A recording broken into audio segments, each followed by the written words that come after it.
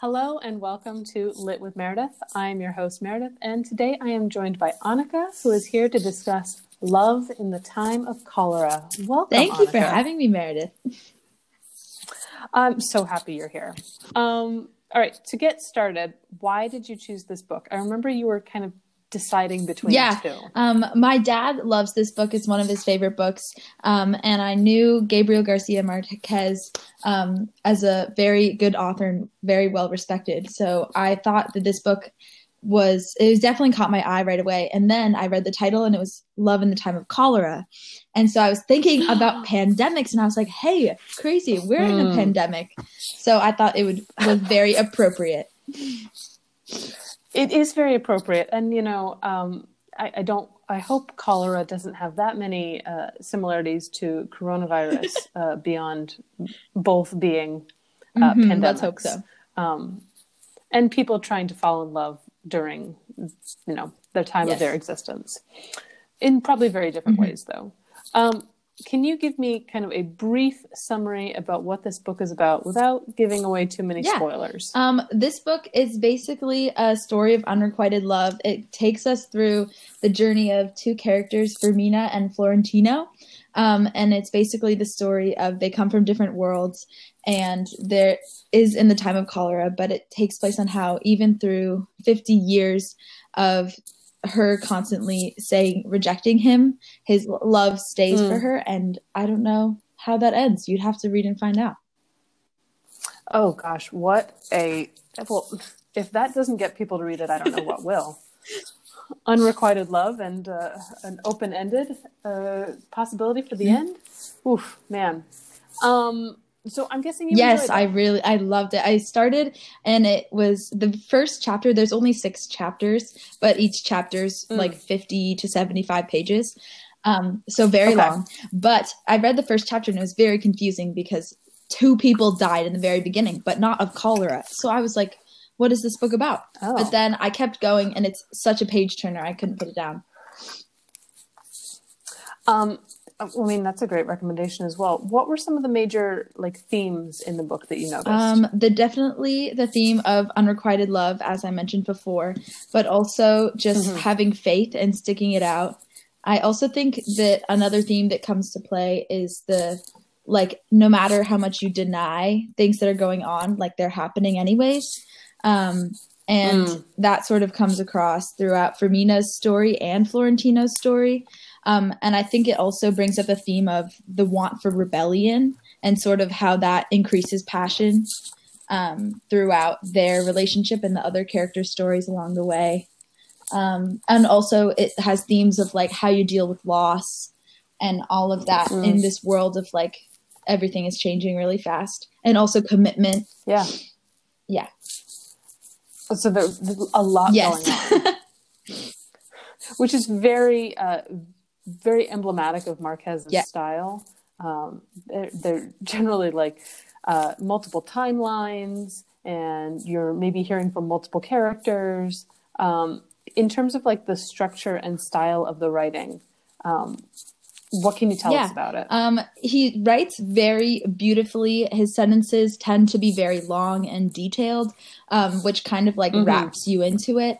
He writes, seems like it would be just a true story. It's very realistic. It's set in Colombia, which is also where he's from. So it's very of the time, and it's a fictional story of what could be current events, but he definitely adds little bits of really ideal situations that don't seem super realistic, which I thought was a really interesting twist to his style of writing.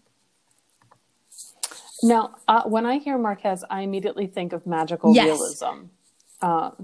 Was there some of that in this book? I can't really remember. I mean, I first noticed it. I didn't notice it at first, but there's a part in the middle where Fermina is greeted by her dead husband, but it's very casual. He's just, he's there, obviously, as dead husbands are in your room.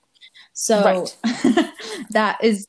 And everyone just goes along with it. They're okay, yes, exactly. So that definitely came up for me. I think it's more in his other books, but it definitely came into play in this one. Very casually, right in as if it's truth, but it has this element to it. And he can predict what's happening even though he's not there and stuff like that.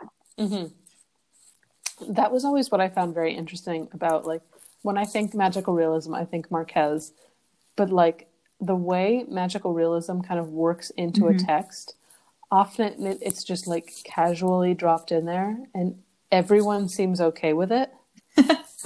There's a book we read in world literature where like the cats can talk and like nobody questions it. It's just like fact. Like, okay, cool. Oh yeah. The cats talk, like fish fall from the sky, and nobody is like freaking out about it. Which I think magical realism often gets a bad reputation of like being strange and unusual and unpredictable, but sometimes it's just, you know, a little bit of weirdness dropped into the middle of the book. Like you wouldn't think there's a parrot in the beginning. And yes, parrots are known to be able to like say phrases back and repeat and speak. But this parrot it directly responds to what he says to the parrot in a completely different sentence. And you're just like, they have a whole conversation. And I was just like, wow, this parrot is either really intelligent or there's something else at play here. What surprised you most while you were reading it? I think what surprised me most was the time it took for the story and the love to be like satisfied. Because at first, when I was reading the description of the book, I was like, oh, it's a love story between these two people. But most of the book is not with them together. And sort of the process of either them writing letters to each other and being separated or trying to involve themselves with other people to distract themselves from each other.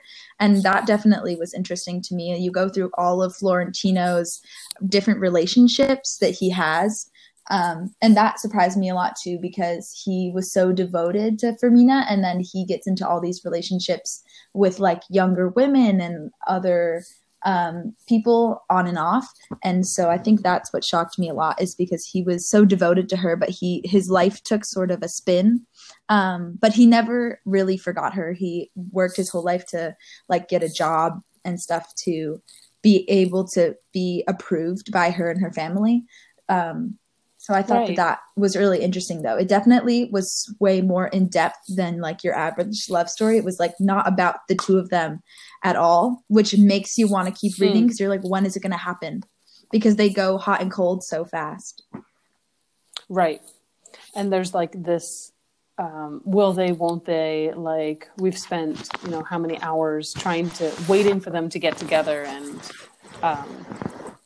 like your two favorite sitcom characters on like, will they eventually get together, or will, you know, they find love with somebody else? Exactly. It made me think of like How I Met Your Mother. And it was like not until the last like 30 pages of the book that it finally happens. And I was like, are you kidding me? Right.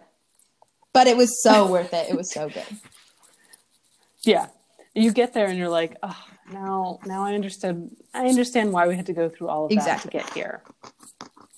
Were there any particular quotes? Like Marquez has just this incredible way with words, and like his mastery of language is really poetic. Were there quotes or scenes that really stood out to you? Yes. One quote stood out to me that I wrote down and circled because I'm in psychology now too. And we were talking about how amputees, when their legs are cut off, they have like sensations. But he, phantom limbs. Exactly. But he sort of turned this writing into like their feelings. He said, once he had told her something that she could not imagine. The amputees suffer pains, cramps, itches, and the leg that is no longer there. That is how she felt without him, feeling his presence where he no longer was. And that was just so beautiful. And how she, even though she's like trying to cut him off, like the more that just makes him a part of her life. That's so beautiful. Like I want you to be a part of my life, and I need you to be there. Like I feel you as a part of me, but like I need to remove you as well for like my overall well-being. This isn't a question I necessarily sent you, but what did this book kind of make you think about in terms of like today's society, either regarding like coronavirus and like long distance friendships or relationships, or did it make you think about contemporary love stories and how they differ from this one? Yeah. The first thought, definitely throughout the book, I was thinking of comparisons to how we're living right now. And how it's different because it was through water, and how what we think of as like we're avoiding like interacting closely with people, and they're avoiding like water. And it is the love that sends them to like overcome that, and that is eventually what like they do in the end when they go to the water, and that's sort of their form of rebellion. And so I think that brings together both like contemporary relationships and the whole epidemic and disease, because they're centered and they care for each other so much that they can say that they have cholera, and if that means they can be together. And so I think that was really beautiful, but also scary for them, and as they're like really old and like what that means, but they just cared about each other so much. I definitely think that these days in contemporary relationships, people don't have as much of an attention span. Like he found out she was getting married, and he waited 52 years and never married anyone. He just like was there for her and was like saving himself for her, he said, and like all these things. And he was waiting until the day that her husband died. And I think that that's definitely a difference between contemporary relationships, where people, I think, still may have that feeling for someone, but I feel like people are quicker to move on. Yeah, I don't think love in the time of cholera and Tinder really exist in the same realm. Exactly. Those don't seem like really elements that like you have immediate gratification with Tinder in terms of like, oh, well, if I'm not satisfied with this person, I'll just immediately move on to the next person. This dude waited 52 years because she married someone else. And I can't even get a text back? Come on. In talking about the characters, we've talked a little about their dedication. What did you think of in terms of like character development? Do you relate to any of the characters? Yeah. I think the characters definitely developed a lot for a while. I thought that Fermina was kind of annoying because she kept rejecting him, and being very hot and cold and standoffish. But I definitely grew to understand her character and like her more as she, like when the book talks about her, it sort of has like repetitions of bringing back the scene of her and her husband, Dr. Urbino, in their bedroom. And I think that brought out another side to her that sort of gave the audience sympathy for her. Through her relationship was very superficial, and they clearly didn't have the love for each other that she had with Florentino. And I think that was really big part of her character development, because she went through that marriage for so long and had to become his wife and all the societal things that meant. But she, I think, was sort of broken through that and forgot how it was to feel, but then was able to become stronger through that, which was really inspiring. And how she could be with him for so long was really sad. But she also was like, both of them went through it really like proudly. And then I think that Florentino also was a very bold man. I respect him a lot in his waiting for her, even though he got a little distracted along the way. I don't know if I particularly relate to these characters. It's very extreme, you know, so maybe someday I'll wait 52 years. That sounds pretty fun, but hopefully I won't have to. But I also related to her aunt, Fermina's aunt in the beginning is like her companion, and it was sort of funny in that she was always with her, but she was like supporting her and her different like endeavors and like telling her like, go, go, go. And I sort of related to that a lot, like with my friends and how I like act around them. It's funny that you say like, one day I'll wait 52 years for somebody, and like we're stuck in a situation where we're struggling to wait like 6 weeks to see somebody. So 52 years seems like it's so hard. How could you possibly do that? I get frustrated when like, Netflix takes longer to load than usual. But maybe that's just, we live in a society of immediate gratification. Yeah, we definitely do. So maybe this will teach us to wait a little bit. Some patience. Okay, so moving on to a slightly different topic. Annika, do you have a favorite book of all time? Wow. I was thinking about this one, and I went with two paths. I recently read Franny and Zoe by J.D. Salinger, which I love. J.D. Salinger. So good. And want to definitely read more of his books. They're so good. But that one's my favorite. Yes. I mean, I think often it goes, we just think Salinger and we think Catcher in the Rye. But there are so many other things to read. All short stories. Yeah. So maybe you can read some J.D. Salinger for this project we have coming up. That'd be so good. There you go. I was going to ask you, what do you think constitutes a classic? Love in the Time of Cholera is often listed not only as like a classic piece of literature, but a classic representation of magical realism or of Caribbean and Latin American literature. What do you think constitutes a classic? I definitely, I think that what makes this one a classic is you look at the plot line and the different things that happen along the way, and I can see how different newer works have been inspired by it. Like some of the plot lines, I'm like, oh, I've seen that before, or like this type of love story has been replicated, and I think that it had been replicated before that, but I think that's what part of it makes it timeless, because even though it's set in the time of cholera, as we can see like now, but also in other instances, and you can make comparisons, it's very relatable to lots of different situations, which I think also classifies it as a classic. Definitely the magic realism and that sort of ideal, like crazy things can happen in life, but that is like a way that readers can sort of escape into this world.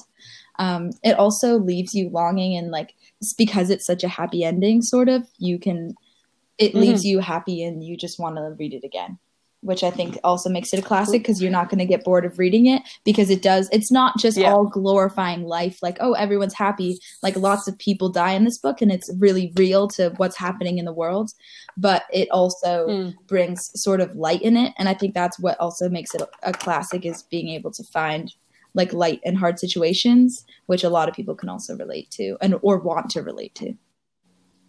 Right. We don't often get happy endings in like classic literature. So it's nice to see that. And Gabriel Garcia Marquez is just such a good writer. I think that also probably helps it be a classic. The writing is like, how does he think of these beautiful sentences? Yeah. The kind of sentences that you write down on like an index card and you put up on your wall and you're like, oh gosh, who even wrote that? How would you describe your relationship with reading in 3 words? 3 words. 3. Okay. Slow. Love. Slow? Yes. Love. I'm slow, love, and entertaining. I'm a very slow reader, but I love to read, and it is very entertaining for me. But it's hard because it takes me so long. But it makes me appreciate it, right? If you can only... Right. And you're now an expert in patience, having, lived the 52 years that it took him to be reunited with his love. All right. Well, Annika, thank you so much for joining me today. Thank you for having me. And I hope you have a wonderful day, and I will see you tomorrow. Okay, perfect. Thank you, Meredith. All right. Bye. Bye.